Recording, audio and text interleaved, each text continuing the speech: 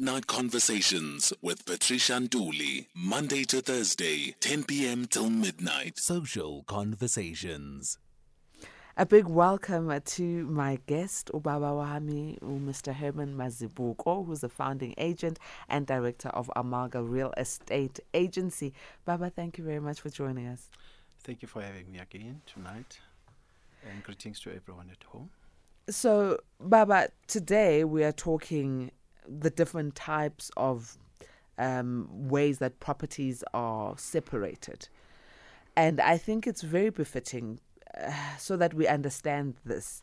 There's someone who bought a property recently and she was crying when the debit order came out. And she said, I was not aware that I'm going to be charged levies. I was not aware that I'm going to be charged insurance. I was not aware that, but you took a bond, did you not read?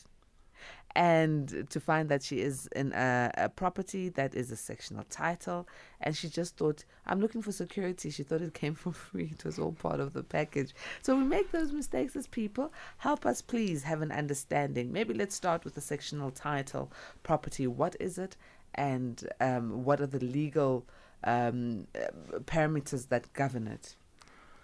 All right. On your sectional title, it's basically all the properties which are more in your gated community estates.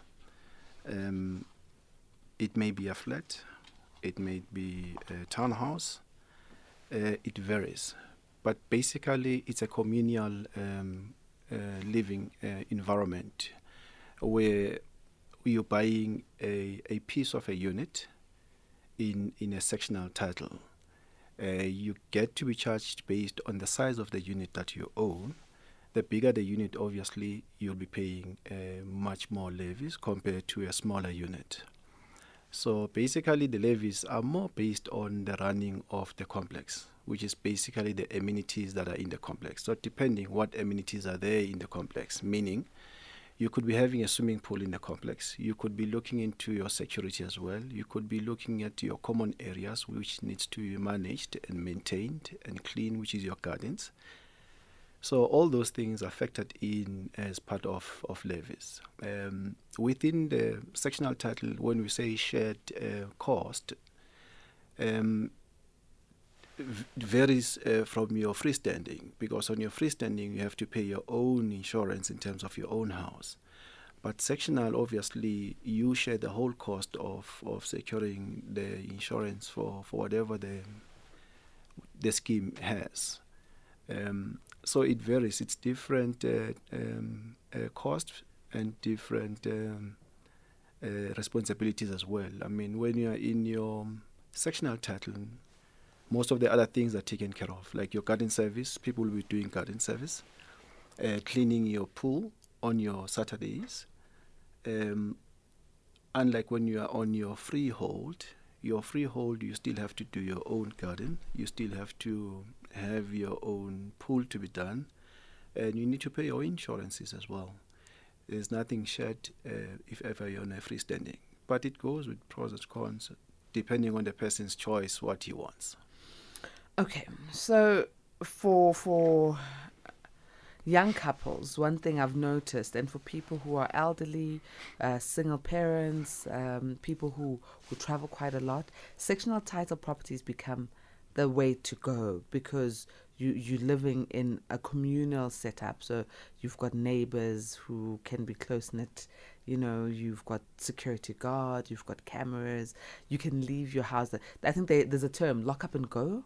Yes. So most of these sectional title properties are lock up and go with better security than a freestanding home. But the cost, how are they calculated? I mean, how are the costs that are incurred, like you're saying, the security, there's communal area cleaning and maintenance, how are those calculated? Well, you get your body corporate, which mainly is the one that obviously will be responsible in terms of mending and taking care of the whole estate. And obviously they will have to outsource and hire an agent company which will basically be an agent in terms of making sure that whatever responsibilities that needs to be done by the body corporate, obviously the agent will take care of those. And then so all the expenses that run the complex basically are factored in and shared amongst everyone. That's how the amount is shared to everyone. If it's a communal of about 200 units, so whatever the cost of running in terms of the budget that has been determined by the body corporate, then everybody will pay a share into that. And now you're talking about the body corporates, as we're still speaking of sectional titles. The body corporate is comprised of who? Because in other complexes, you find the body corporate becoming alpha and omega. But we've all bought the piece of this property. We all live here. And some of the rules become very biased and unfair. Well, the body corporate is appointed by all the residents that belong to the scheme, because when you buy into a scheme, you officially belong to a scheme.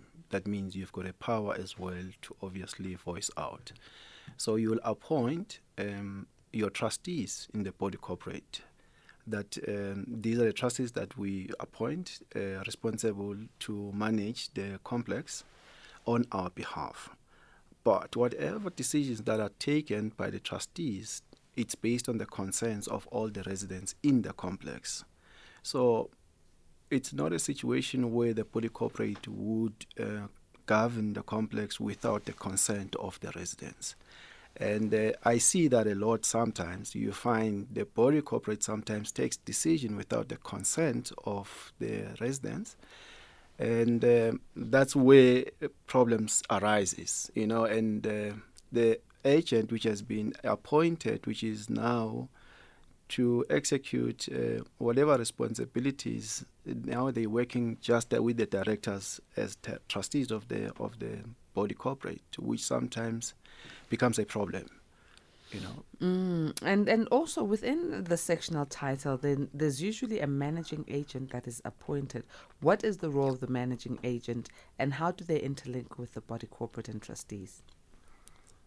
Basically, the agent is appointed by the trustees, obviously on behalf of the residents, and the agent will be doing the maintaining of the whole complex and the running and doing the invoicing and doing the financials of the company in terms of making sure that things are running in order, levies are collected, because if ever levies are not collected as well, it creates a bad financials, and that could be quite bad for the investors that have put in and bought in that area if ever other people are not paying levies. So the agent needs to have a strong hold in terms of making sure that they're collecting levies and making sure that the books are right, because if not, they're risking to devalue the properties that are in that particular complex. When it comes to these properties, I know there's a lot of questions, and especially on sectional titles. They're a new concept to most of us South Africans. But I want to go to a message here from Chandra, who says, please raise awareness about CSOS. And that was exactly what was on my mind, these line items that you get on your invoice. CSOS and its rules, etc. It's a critical factor in sectional title schemes. Also an awareness of the property management. One should look at minutes of meetings and records of financials that make up of the Board of Trustees. Are they proactive or a privileged variety? And the problem relates to that. Owners have to be proactive. So, yeah, Chandra is asking quite a lot of things. Yeah. All right, let me come in there.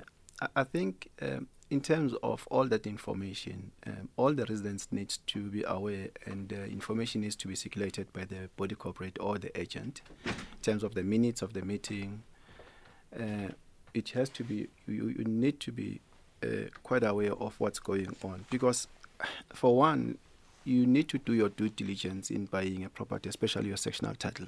There's lots. It's unlike your freehold.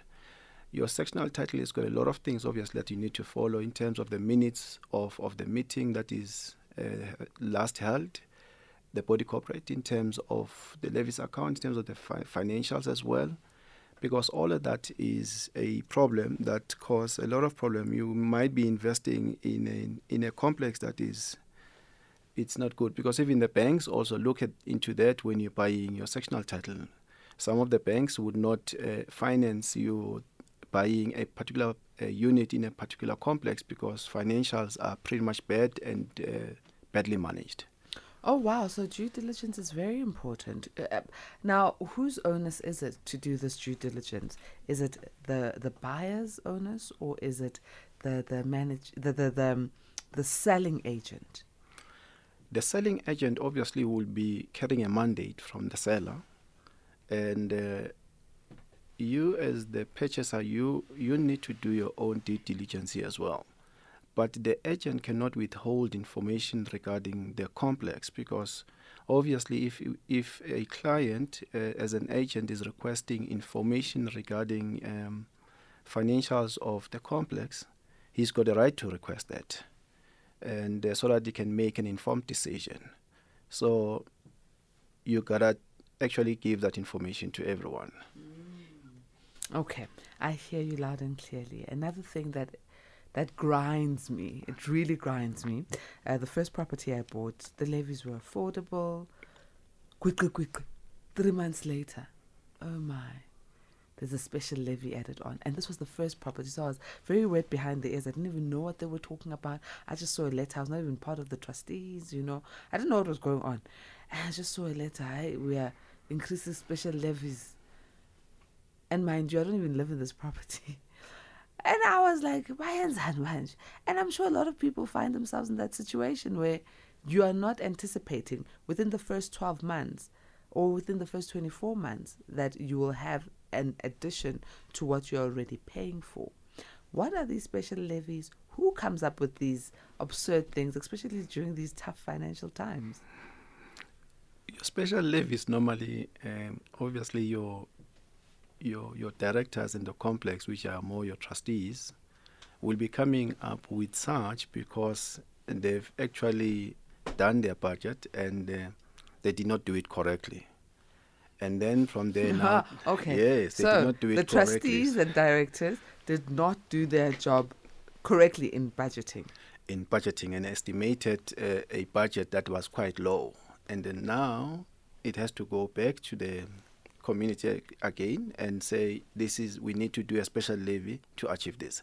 If not, sometimes your special levies are done. Let's say a complex wants to do an improvement on the security, or they want to have a pool in a complex. So that is when those special levies are implemented. But such it's communicated prior before. So if you're buying a unit and those are some of the things that you check, say, are there any special levies that are coming up quite close towards my buying, and who is going to cater that? Is the seller catering for the special levy that is already been decided in the complex to be done, or the buyer is supposed to cater? So it's more of a negotiation now between you putting an offer subject to that, whether the seller would fit in the bill of your special levy. So those are some of the things that you check when you're buying your sectional title. Now, this special levy, can an owner say, no, I don't agree to it, and even though majority is saying yes, and then they just stop paying? No. You can't, because everything is uniform. When you're living in your sectional title, you do everything uniformly, same. So you cannot say, I'm not paying levies. You cannot say, I cannot do this. So even if, let's say, you want to extend your unit, or put a car shade or whatever that you want to do, an extension on your unit, you can't. You have to apply, and still it has to be looked into. But the rules, if they don't allow, they won't allow it. So you have to stick to the rules. Sure. Okay, so paying of levies here is also a challenge, because not everyone pays. Other people are bad payers in general. So what happens when you're in a sectional title and you've already invested there, and now the levies are not being paid by maybe 3-4 units, and it's affecting the financials? Now you want to sell your property, but the financials look crippled because there's a handful of units that are not paying levies. No, definitely. The property is still yours, as much as the levies you still owe within your unit. But before the property can register, all the levies needs to be paid, and then that's when a certificate is issued of the levies, and then from then the property can register. So the property can never register without having to clear your levies account. Okay. So, you spoke earlier on. A-Team, as the conversation is open for you, you can join in. We're talking property, the difference between sectional title and freehold property. Which one is the best? We're looking at pros and cons and things that you need to consider. 0614104107 if you've got WhatsApp messages, voice notes or questions. We've got founding agent and director of Amalga Real Estate Agency, who is Mr. Herman Mazibuko, who can answer your questions around this. So, Mazibuko, before the break, before we even continue, earlier you were speaking about banks, how the bank also looks at a sectional title prior to approving an application. Is this then different from the way they do with a freehold property? It's the same process happens. I mean, the bank, they will give you an approval based on a property that you're buying, and which they will give you an approval that we call approval in principle, pending the valuation. So the bank needs to go and evaluate the property to check that whatever that you're looking for, because partly they're investing as well in the bond that they're giving you. So the mortgage, they're giving you a mortgage against the property that you're buying. So the banks will obviously need to do the evaluation on your sectional title, same as doing evaluation on your freehold. But on your sectional title, they look much more, they're not just looking at the structure itself, they look much more into the books of the estate, which is your financials. And from there as well, look at your market value as well. But if the sectional title has got problems, the scheme has got problems, people are not paying their levies, and or maybe the scheme has borrowed money from the other institution to improve the complex, and you find that they still owe monies, and they're totally a lot of debts. So you find it's very hard for banks to finance some of those sectional title, or they will devalue those properties instead of having them probably selling for more. They'll be below the market value. Okay, here's another question. It's from King Saint Nazi, who's listening from Ivory Park in Midrand. Says, Dumelang, I like how you are briefing things on this topic. I always tell people that you can buy a house in Sandton cash, but you'll still, every month, you'll have to pay some certain amount for security services, cleaning, or the gardening services. So, my question is, who is deducting this money from my account? Is it an agent, the estate agent, or who exactly? All right.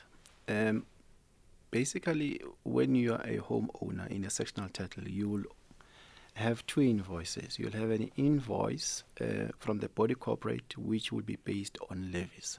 So the body corporate, which is the agent that was appointed by the trustees of the complex, and the very same agent will be invoicing you because they are managing the complex on behalf of the trustees, which have been appointed by the community or the residents in that complex. So they will be giving you a separate statement in terms of levies account, and then municipality will also be giving you also their monthly utility, which is your rate and taxes bill as well. And then you still obviously have your own separate bill. Others, they are together billed with your levies account, which is your utility, which is electricity and water. It depends whether that complex, it's a prepaid meter or not. But some or majority of the complexes, you find that they will charge you levies, and also they will charge you for the usage of water as well. Okay. Briefly, let's go to the freehold property. What are the pros and cons of purchasing a freehold property? And on the onset, I'm going to be honest, security for me. When I think of a freeholding property, I'm thinking security. Am I safe, or am I going to have to pay money from my own pocket to hire a security company in my home, put beams up, patrol and all that stuff, have big dogs barking outside by the gate? Because a freeholding property for me just is great. It's awesome. Freedom. God, do I hate security. I'm South African. Not true that. Obviously, it's more based on the choice of one. So your freehold, you've got total independency in terms of there's no rules at all in terms of your property. Basically, when you're buying a freehold, you're buying the building and you're buying the land that is there with the building. So that's your freehold. It's not shared, it's totally yours. And then obviously now your freehold, you'll still have to do your security compared to your sectional title, which security is there.